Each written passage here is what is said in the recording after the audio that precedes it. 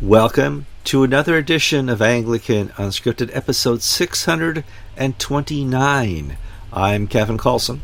I'm George Conger. It's November 6th, 2020.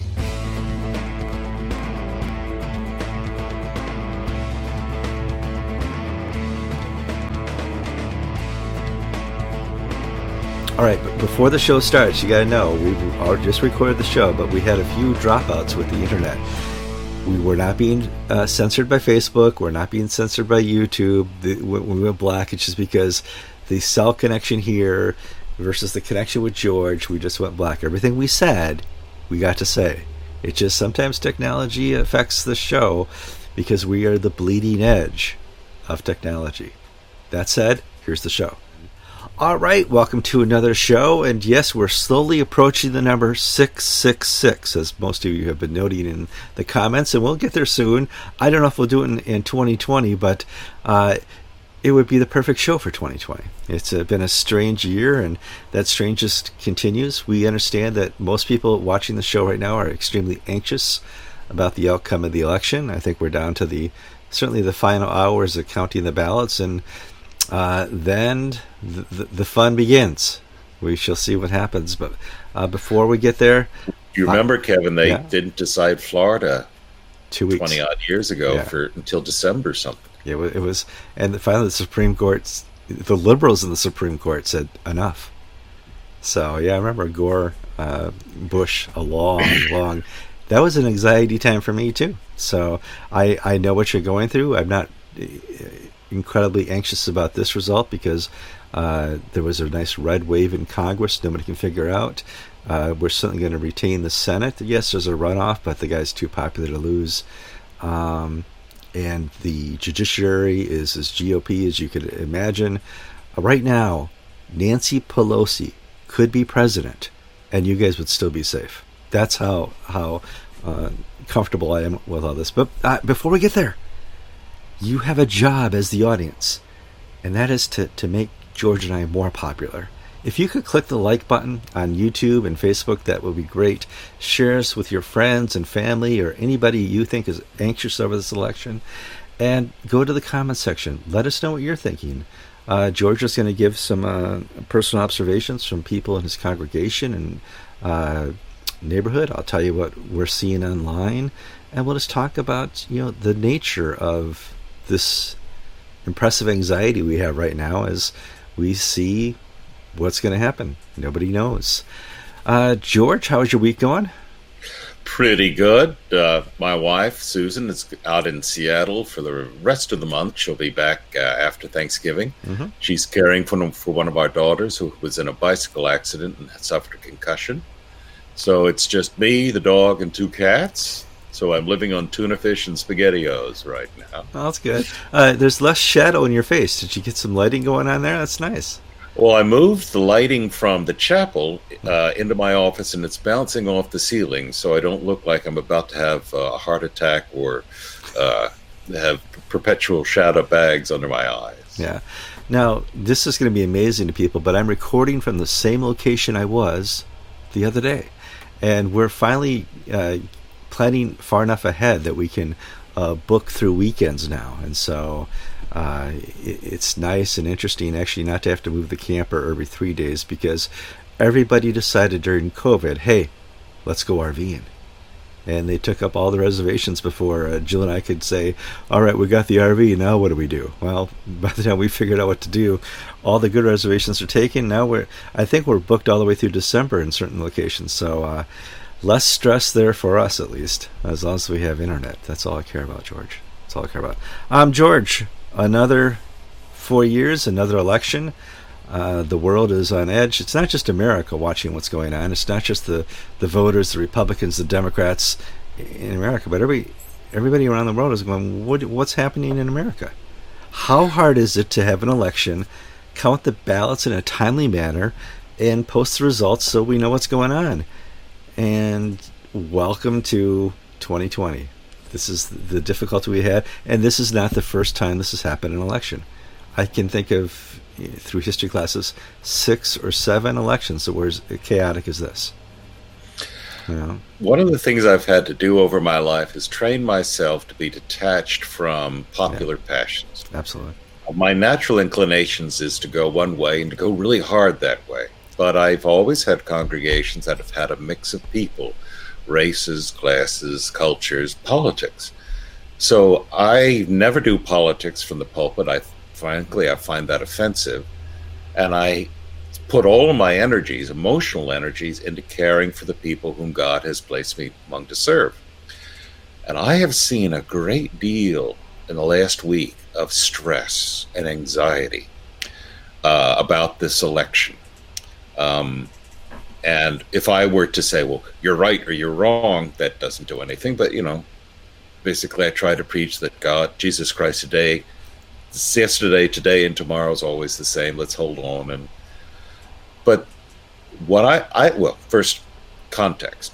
I live in a county that went 71-29 in favor of Donald Trump. And I live in a county that is primarily, it's rural, it's mostly working class with some wealthier retirees. So it's a slice. I'm not on Manhattan's Lower East Side or Connecticut's Gold Coast. I am where I am. Yesterday, I had to sit for 3 hours in the Department of Motor Vehicles, and I've learned this week I can't wear my collar in public because if I do, I get stopped because people want to talk to me about their anxiety. And I sort of wiped out by yesterday afternoon. So I'm sitting in the DMV, and there are about 40, 50 people there. And usually when you go to these things, people just sit there and are glum and maybe look at the TV, or there's one loud crank talk in the corner. What surprised me was the anger of sort of the common working man. There was a young black man, and he had one of these mesh stockings over his head, and he was going, well, the man is always going to win no matter what you want. The system is fixed. And there's this truck driver with a baseball John Deere hat and a jean shirt. Cigar, yes. No smoking, government property. Going, you're right. I drive a truck, and I've been all across this country, and I cannot believe the system is fixed. There's among my locale, the common working men and women. There's a very strong sense that they have been betrayed by the elites of their country. Sure. That I'm not talking now about the candidates. I'm talking about the system, the media, the civil institutions. Why can we not? We can put a man on the moon. We can monitor spacecraft circling Mars, but in Philadelphia we can't count ballots. Or in Michigan, we have 4,000 dead people voting. So there's a sense, I'll put it this way, the last president who has had this degree of emotional attachment to people that I've been aware of is Franklin Roosevelt. Because politicians come and they go, and you believe in their issue, and they're sort of the standard bearer. Donald Trump, and I know some people will find this offensive, has the same connected to working man that Franklin Roosevelt did, because there's this sense, you can say they may be misguided or not, that he understands and cares for them and is their champion. Something that the Bushes never had. Reagan was totally different. He was such an optimist that you just love to love Ronald Reagan. I mean, you can't compare Reagan and Trump, but no. But I think Franklin Roosevelt is the last person to inspire this degree of loyalty. Maybe John F. Kennedy, I'm not sure. But for the Democrats' side, I would say certainly JFK, because it was of the way he departed the earth. That Camelot type thing was there with JFK. In terms of, we are a divided culture. There are people who have great animosity towards President Donald Trump, and I think that's where the division is. You either really, really, really, really hate Trump, or you really, really, really, really love Trump.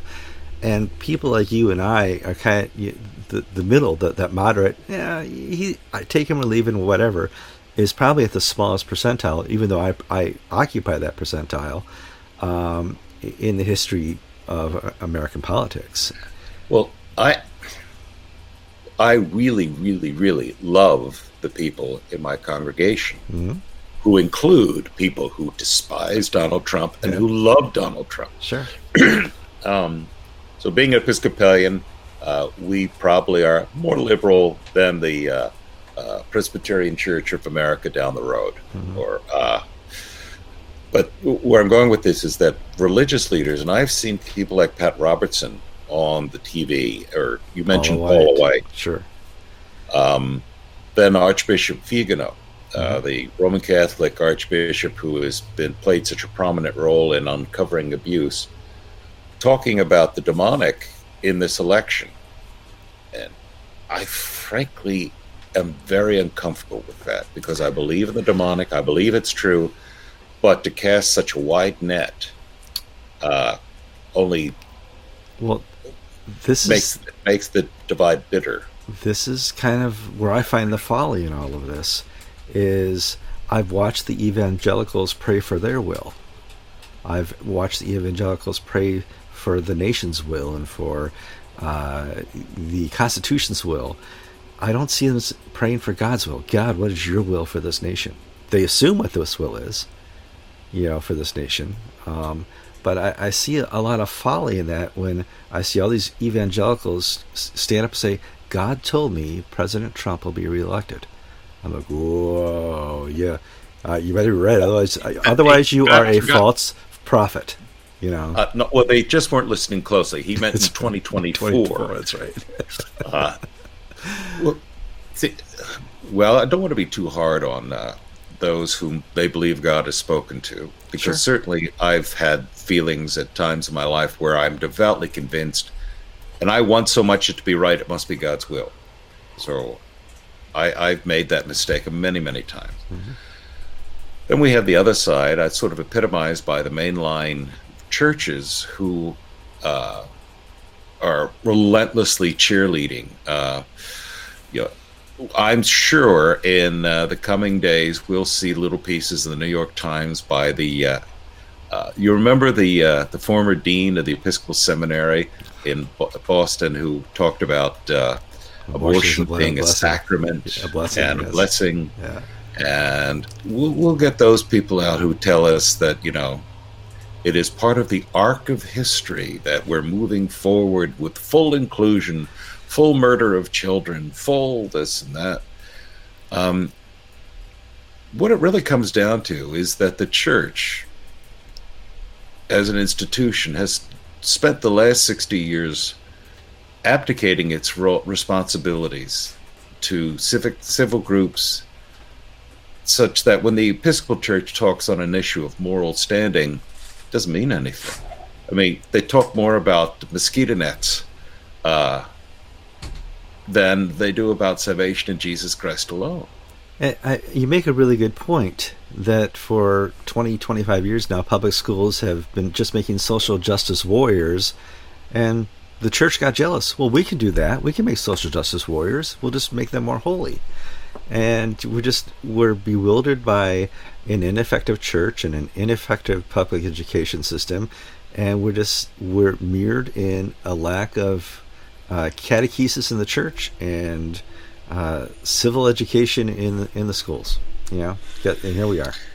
And quality of clergy. Yeah. Many, many, many priests and ministers lack the confidence in the gospel. Mm-hmm. They seek the acclaim of the world. They seek power and authority, not understanding that all power and authority derives from God our Father. Mm-hmm. And they seek to exercise.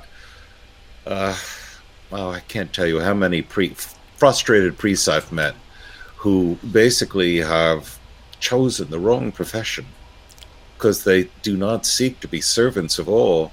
They seek to tell the servants what to do, what to think, what to believe, rather than to be an agent of God's love and will and to build the kingdom of God one person at a time. And when you do that, well, let's just take this time. How do we see God's will, God's glory in these turbulent times? Do we go to the streets, or do we get on our knees in prayer? I think I know which way to go. Yeah, the only way a Christian can riot is on its knees. That's the only way you can riot. You take the gates of heaven and you cry, holy, holy, holy.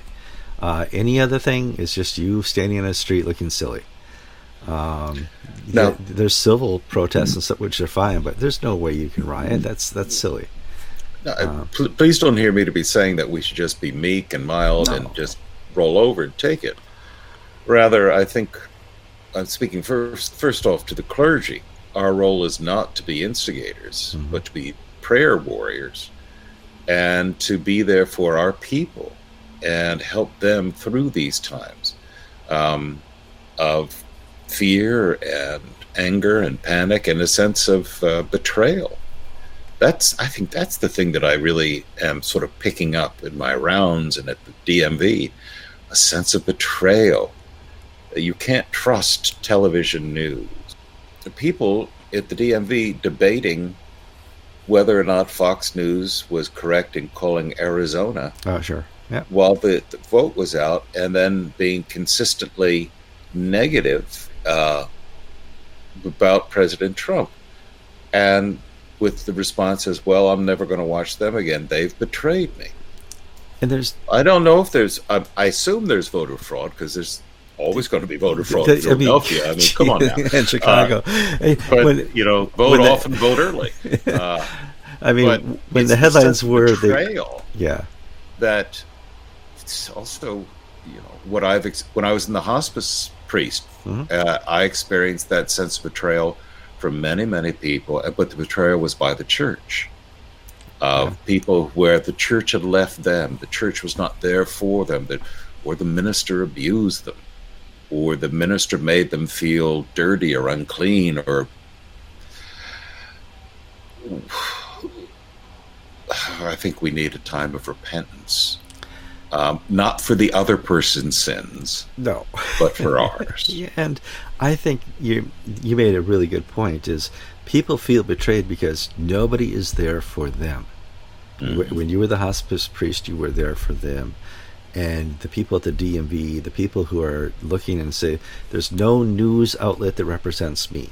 There's no government official except for Trump and his supporters who represent me."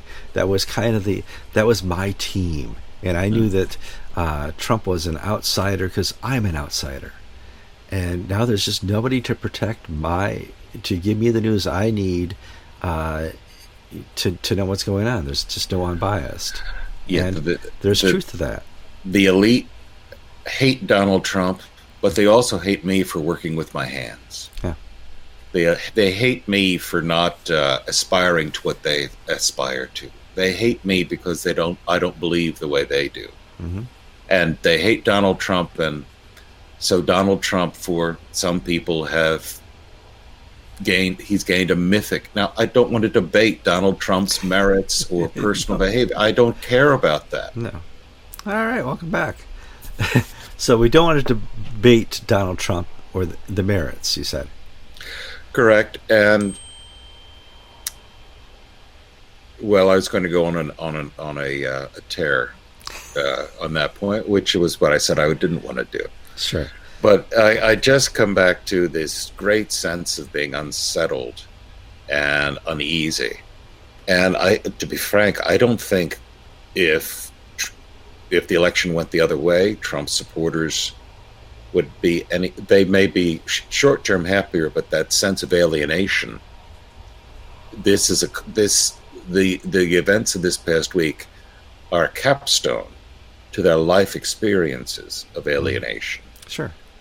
We now live in a country where Hispanic and African American women, young women, are more likely to go to college than white men of a similar age group. Yet white men are demonized by the cultural elites of our society for putting down uh,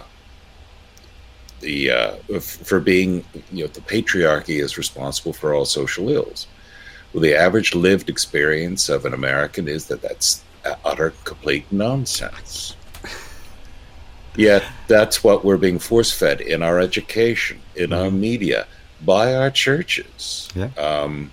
We have, the Episcopal Church has set asides for women's and minorities and this and that, and the net result is to make the church distinctly lacking in testosterone. The church is now, it's for a long time it's been getting this way, but the sort of person who rises to top of leadership usually are feminized men, rather than the sort of traditional leader that we've always culturally expected. I'm stepping on wires here. No, but stepping on live wires here, but But that's just it. I mean, we've really flopped our culture, and it's not just here in America, clearly. But what worked in the past is not allowed to work anymore. What failed in the past is allowed to fail now. Part of the deep anger that I witnessed against someone like Jack Eicher and Bob Duncan in the deliberations of the House of Bishops of the Episcopal Church is that they were very masculine men. They still are. But their masculinity was a strike against them in a feminized culture. The Frank Griswolds and the vast majority I was going to mention bishops. Frank Griswold when you said lightly on their feet. And I'm not talking about the gay issue now. I'm just talking about the cultural presentation and cultural motifs and norms. That culture has been taken from the working class and told it's wrong, and nothing has been given back to it other than the corrupted venal pop thing that passes for pop culture today. Now, if you are a white male, you are Archie Bunker. That's just a given. You are part of the problem.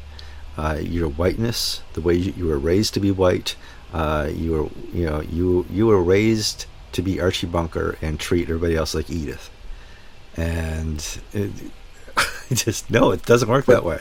But one of the little tidbits I picked up in the news coverage, and I have to say that Donald Trump increased his margins among every group in society, except for white.